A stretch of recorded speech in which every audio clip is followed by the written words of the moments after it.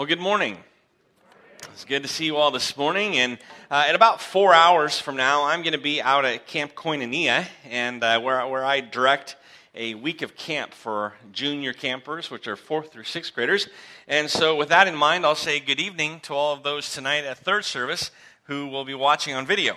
So hello to you guys as well. Good morning to all of you who are here this morning. I have a little bit of one of those moments that you just wish you could take back. It just happened to me just a couple minutes ago. Maybe you've done this before. I never have. Passing the communion tray, deep in contemplative thought, grabbed my cup and drank it, and it was empty.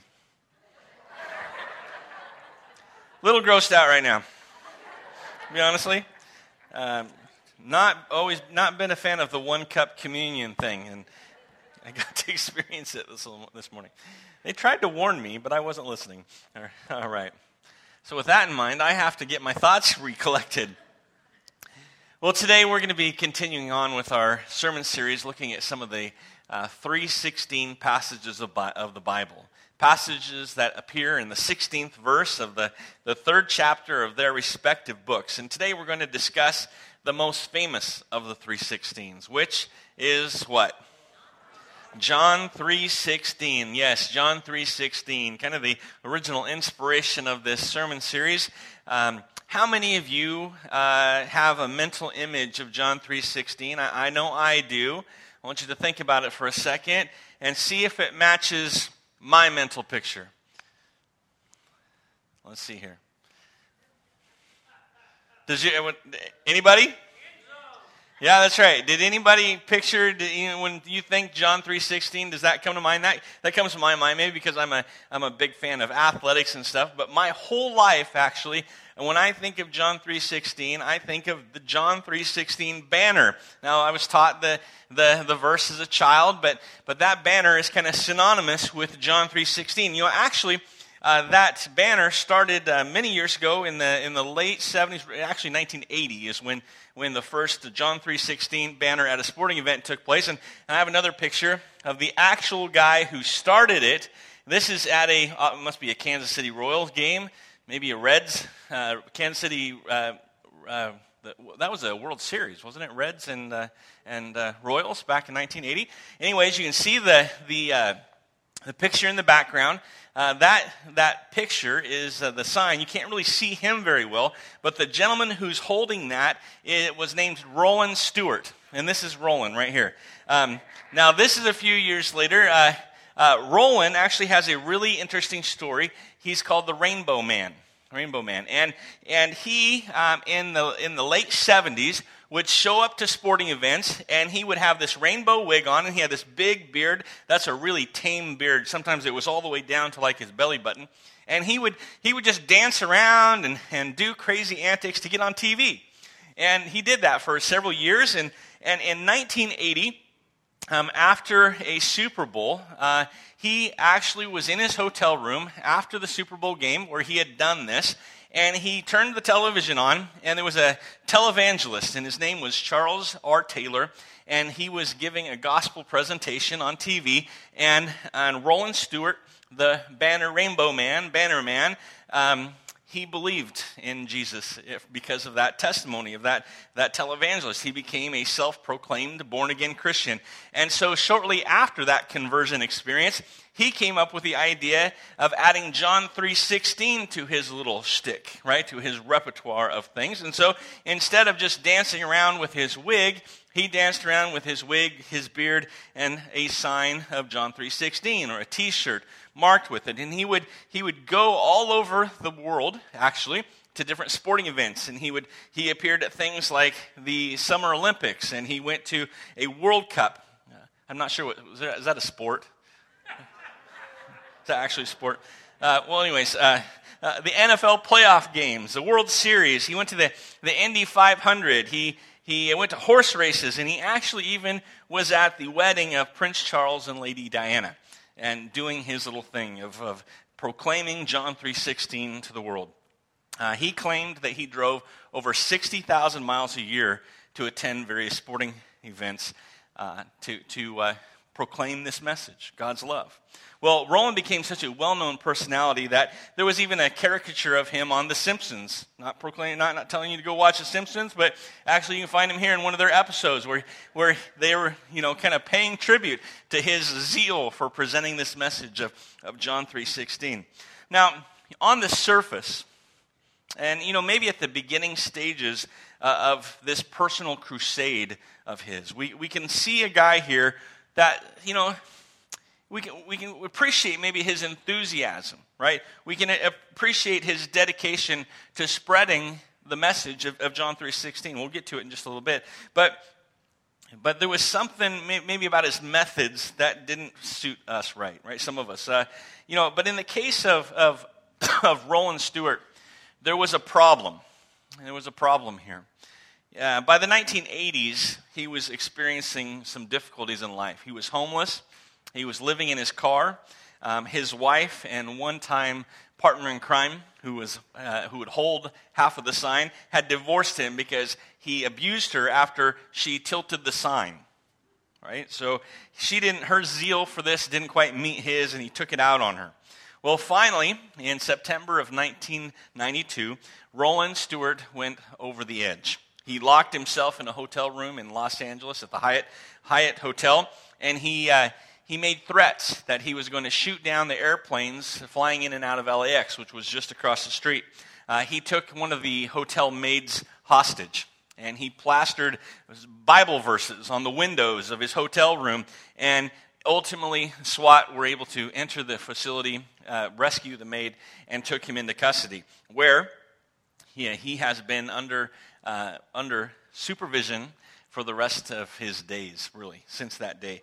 Roland Stewart is now 72 years old, and he is serving out 3 life terms for kidnapping and other things because of that experience. He also let off some stink bombs and some almost domestic terrorism type things. See, and then he's up for parole, and he's consistently denied parole, thankfully. Well, see, the problem here is that Roland Stewart, or the Rainbow Man, he began to love the attention, or maybe he did from the beginning, but he loved the attention. He loved the spotlight more than he actually loved the message that he was trying to convey. And that's what we got to be careful of today. Even as we share in this verse, John 3:16, the favorite verse of many, many people, a verse that probably was one of the very first verses that we memorized, verse that's familiar to people even outside the walls of the church, right? To those who aren't Christ followers, still can recognize John 3:16, and it's easy for a verse like that to just become part of the things that we say. Right? Become just kind of a meaningless effort when we recite those words because we just know them so well. They're just so comfortable that they begin to lose their meaning. And I think that's what happened to this man. So this morning, let's take a lesson from Roland. And when we say these words in just a minute, let's say them with meaning, right? With power and authority that they convey. Let's say it together, if you would. This morning, we're going to read John 3:16. We're going to read it from the New American Standard Version. So if you memorized it in a little different way, I put it up here on the screen so we can all say the same words. Here we go. For God so loved the world that he gave his only begotten Son, that whoever believes in him shall not perish, but have eternal life. And is that the version? Anyone memorize it in that version? Yep. Maybe you memorized it in the King James or the NIV, and I'm sure that those words in that original form that you memorized didn't mean the most to you. But it's one of those verses that it kind of has its own cadence even, doesn't it? And you remember it in that certain pattern. It's a deep, amazing verse. And so this morning I want to break it down for us just a little bit so that we can kind of refresh its true meaning inside of our hearts this morning. It starts off with the words, for God so loved the world. I read this verse, and I've said it in my brain so many times that sometimes it just becomes like one word, right? It's just the whole package kind of goes together. So breaking it down this morning is important for us. For God so loved the world. What does that mean? That's such a weird way to say it. Have you thought about that? For I so loved my pizza that I ordered two of them, right? We don't talk like that, right? We don't say it that way. And, the Message translation, I liked how it said it. I read it in several different versions this week. It says that this is how much God loved the world, right? It's setting it up. It's setting up the rest of the verse. This is how much God loved the world. In the uninspired Brian version, it would go something like this. God loved the world so much. Right, do you get that? God loved the world so much. How much? So much. Right? I say that to my wife quite frequently. I say, do you know how much I love you? And she goes, how much? So much.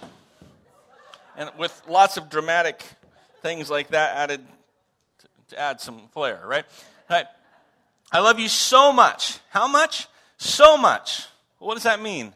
Well, it means a lot of things. And there's too many. It means more than I can even begin to express. And that's what we see here. God loved the world so much. How much?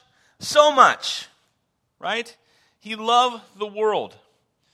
Right? Now, I want to take a little side trail on this for just a second. God loved the world so much. But there's kind of a problem here because we find some other verses in Scripture that say something maybe that sounds a little bit different. Right? In 1 John chapter 2, we find the words that say, love not the world. But wait a second, God, you love the world. Aren't we to love what you love and hate what you hate? Aren't we supposed to love the world? You loved it so much. What about us? Well, as you read this week, I want to encourage you to read the whole book, or not the book, the whole chapter of John chapter 3. You'll see that this passage in John 3:16, this idea of God's love for the world, comes in a context, right? We have to understand context when we read God's word. In context, it's saying that God so loved the world, and just a little bit later it says, in spite of men loving the darkness, right? He loves the world in spite of the fact that the world doesn't love him, it loves darkness. And it says he comes as a light to the world. But we want to stay in this darkness. Right? So we have to understand that it isn't the darkness that God loves. He hates that. Right? But it's the people within the darkness that he loves. In the Scripture, the word world can refer to the people, or it can refer to the things that the people love in this world. Right? The desires of our heart, the actions of our hands, right? Our thought processes. And that's not what God's saying that we love or that he loves. He's saying, I love the people of this world so much, right? And we know that story firsthand. Each and every single one of us has been lost in our sin. We have been lovers of the dark. And it was while we were in that moment that God gave us his love. I remind you of that week in and week out, right? That while we were still sinners, while we were still lovers of the world, involved in the world, part of the world, stuck in the world, stuck in our sin, what did God do for us? He sent his son to die for us, right? And it was in that moment where we experienced the love of our Savior. See, we are to love the people of this world, not the patterns of this world, right? Not the desires, the pursuits of this world, not the darkness, but the men and the women who reside within it. God loved that world so much. So much. How much? Well, that's answered in that so much. Thank you. It's answered in that next. How much is that so much? Well, the second part of our verse, it says it. It says, he loved the world so much that he gave his only begotten son. He gave the most important part of himself, right? The most beloved part of himself, he gave to us. He loved the world so much that he did something about it. He knew that there was a problem, right? He went to the extreme to solve this problem. And he gave his only son. And why did he do that? Why did he go that route? Now, if you don't know the whole story, if you haven't heard the gospel message, then maybe it doesn't really make sense. Why would he send his son into a world that was just going to kill him, right? Well, that's part of the beauty of this picture. We know from Scripture, in verses like Romans chapter 3, verse 23, that every single person in this room, every single person who draws breath, whoever has taken a breath, whoever will take a breath, has a problem in their life. They have a problem with sin. And when sin was introduced to this world, it messed things up. And that's going to be the message tonight when I share with the kids at Bonfire. Sin has messed this world up. Right? It just has. It's messed you up. It's messed me up. And Jesus came to clean that problem, right? To clean up that mess. In Romans chapter 3:23, for all have sinned and fallen short of the glory of God. Right? In Romans 6:23, another one we read quite frequently when sharing the gospel message, we know that the consequences of sin, it says for the wages of sin, the consequences of our sin is death. Right? So there was a problem. There was an issue in this world. And it's been around since the time of Adam and Eve. And the prophet Isaiah mentioned it in Isaiah 59, verse 2. He said, but your iniquities, another word for sin, you're being messed up, have made you separate, have made a separation between you and your God. And your sins have hidden his face from you so that he does not hear.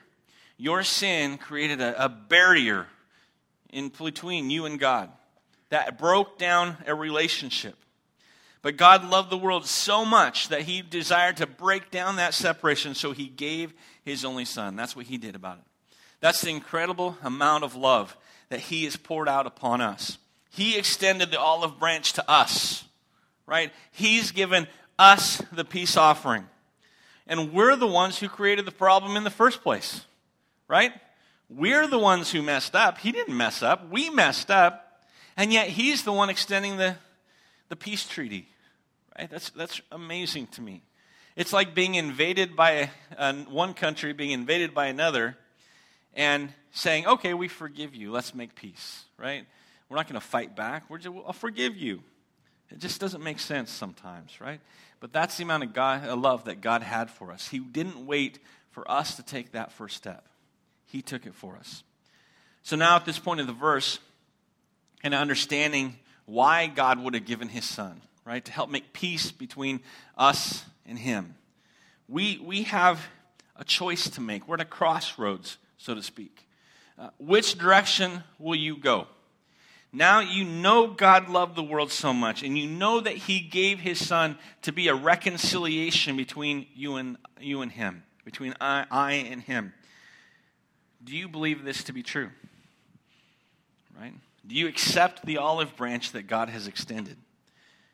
Or do you reject it? Do you dismiss this as just a made-up bunch of stories and mythology? You know, if you reject this message of God's love and the amazing amount that he's poured out upon us, if you reject that message, then the rest of what I'm going to talk about this morning and the rest of what we do in this service is pretty much meaningless. Right? And what we're doing here today is just kind of a waste of time. But if you accept it to be true, or you at least consider the possibility that God could love you so much that to take care of the sin in your life, he sent his son, if you believe in God and his amazing love for you, then the next part of this verse is extremely, extremely important. It says this, that whoever believes in him,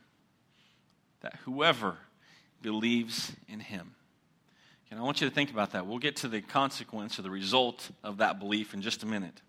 But it says that whoever believes in him. Who is whoever? Definitely we are. Everyone, right? Just like we mentioned just a bit ago. He says he loved the world so much. And who is that world? It isn't just you and I. It's not just his followers, right? Christ followers. It's not just the people who claim to believe in him. No, he loved everybody so much. All of us stuck in our sin. Those who will never believe in him, he still loved them. He still loved them enough to send his son. All of mankind is included in that story. And whoever believes in him, regardless of who they are, good or bad, man or woman, poor or rich, fat or skinny, thank goodness, short or tall, young or old, handsome or ugly, bearded or naked-faced. It doesn't matter, right?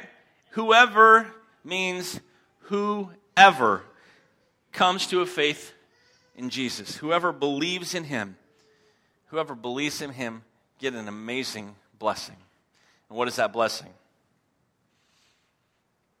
It says they will not perish, Right? In Matthew chapter 10, verse 28, it says these words. It says, "Do not be afraid." This is Jesus speaking.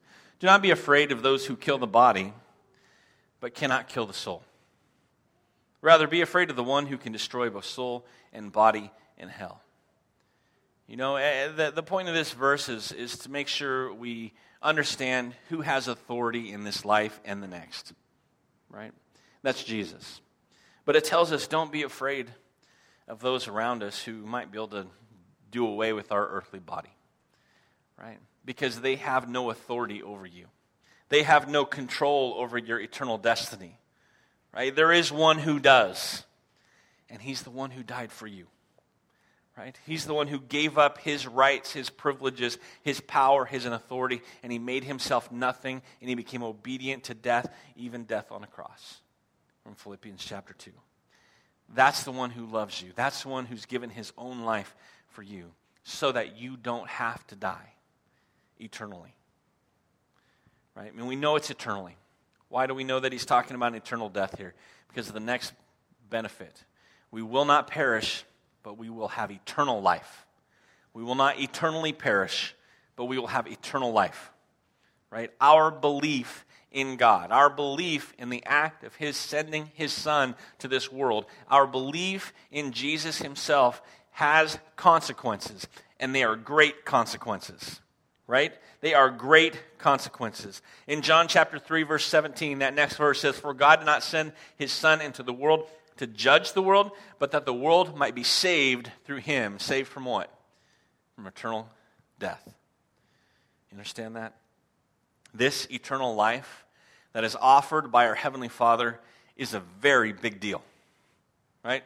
It's a very big deal. It's why Jesus came. In John chapter 10, verse 10, he says, "The thief comes only to steal and kill and destroy, but I came that they may have life." Right? They may have life and have it abundantly. And he's not just talking about this life we get to experience walking around these buildings, sleeping and working and with our family. He's talking about the fullness of life for eternity ahead of us. Romans 6:23, I mentioned it earlier. The wages, the consequences of sin is death. But what's the second part of that verse tell us? But the gift of God. What was his gift? He gave us his Son. He loved us so much that he gave us his Son. And in the process, that gift included eternal life. For the gift of God is eternal life. Where? In Christ Jesus our Lord. God loved you so much. He loved you so much that he was willing to give the dearest, deepest, closest part of himself for you, so that you could be part of his family forever. And that's amazing news. Say it with me again. For God so loved the world that he gave his only begotten Son, that whoever believes in him shall not perish, but have eternal life. So let's think about this morning again. In light of the full meaning of God's love for you, the sacrifice he gave by gifting us his Son and eternal life and rescuing us from eternal death. Let's think about that for a moment. In light of that content, what does that message mean to you today? Is that something that you hold on to as the hope in your life? Is it the greatest story that you could ever hope to tell? You know, yesterday we laid to rest my great Uncle Dick, and I had to do this ceremony, and it was difficult, right? To lay someone to rest, right? To pass on, their memories now. But you know what? We hold on to those memories, right? We hold on to them because they give us reassurance, right? They give us hope. It means something to us to share those stories. When we share those stories, it's like my Uncle Dick is sitting in the room with us one more time. Right? So I encourage my family, tell the stories, laugh and cry and experience it because it's so rich in meaning. Right? And those stories they told were amazing yesterday. What does your story include? Does it include John 3:16? When you sit around thinking about the great moments of your life, does the fact that God gave his Son for you because of his deep love for you, does that enter into the picture? Is that your great story? What does the message mean to you? What does it inspire within you? What does it motivate you to do? Because if that verse isn't motivating you to do something, then I don't know that you've understood it quite enough. What is it motivating you to do? What is it inspiring you to do? For Roland Stewart, Rainbow Man, Banner Man, it motivated him for a while to try to share that message with the world. No matter what he ended up like, it motivated him until he went off the deep end. But he tried to do something about that message. What are you willing to do with the message of God's love? How much do you love the world? Not the ways of the world, right? Not the pursuits of this world, the darkness of this world, but the people within it. The people that haven't heard this message. That when they see that sign at a football game, it means nothing to them. And they think, man, can they just put the camera back on the action? I don't want to see that stupid banner again. Right? God loved that world so much. He gave his son. How much do you love them? How much are you willing to love your neighbor? How will you be a good neighbor? You know, in the next couple weeks, we have an opportunity, and I'm going to use my sermon as a little bit of an advertisement as well. But we have an opportunity to love our town, to love Lebanon. You know, and out there at the entryway to the lobby this morning, we have some backpacks. We have 50 backpacks. And we would like to invite you to consider taking one of those backpacks and filling it with school supplies. And we have a little card out there that looks like this. Looks like this right here. Maybe not all crumpled up, but it includes the things that need to be, the essentials that need to be in that backpack. And there are some certain things that the school district doesn't get donated very much, and that's these things on this list. They get crayons, they get scissors, they get glue, but there's certain things that just don't get included, and that's what's right here. Now, when you take a backpack, you can put in scissors and glue and crayons. That's cool, but these are the things that we need to have in those. And this right here, this little representation, this little backpack, these school supplies, they represent how much God loves this world. If God loved the world so much that he was willing to give his son, are we willing to love our community enough to donate a backpack filled with school supplies to care for the kids of our community? Those kids that don't have the money necessary. Our school district, if I remember right, each year has about 100 kids within it that are homeless. Okay, do you understand that? 100 kids within our school district each and every year that are homeless, that couch surf, they call it, that just find a place to stay where they can, or they live in the car with their parents. That's tragic. And God loves them deeply. We should love them deeply. We have an opportunity this coming Saturday to wash cars, right? Just in the name of Jesus. Just to say, we don't want to charge you money, we're going to give you $1, right? Our dollar car wash. We're going to give $1. Thank you for being a part of this community. We love this community. God so loved the world so much that he gave his son to die for us. We'll give you $1 and say thank you for letting us serve you today. And we need help with that. And I'd encourage you, if you have any questions on those things, if you're willing to come down next Saturday from 10 to 2, right across the street here, and help wash cars for us, please talk to me. We could use your help. Because those things may seem silly. You know, we might not necessarily ever have the opportunity to see one of those kids and to care for them in person. But what did we do? We demonstrated God's love to that school district, right? And word will spread. We're not going to pat ourselves on the back, but word will spread.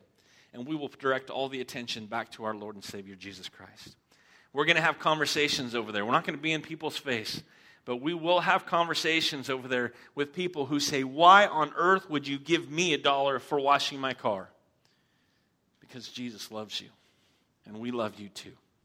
And he was willing to die for you, and I'm willing to wash your car. You know what? That's what we're talking about. That's just the tip of the iceberg. How much do we love? How much do we care? Hopefully it's so much. Let's pray. Father, we're very grateful that we have the opportunity to be here today.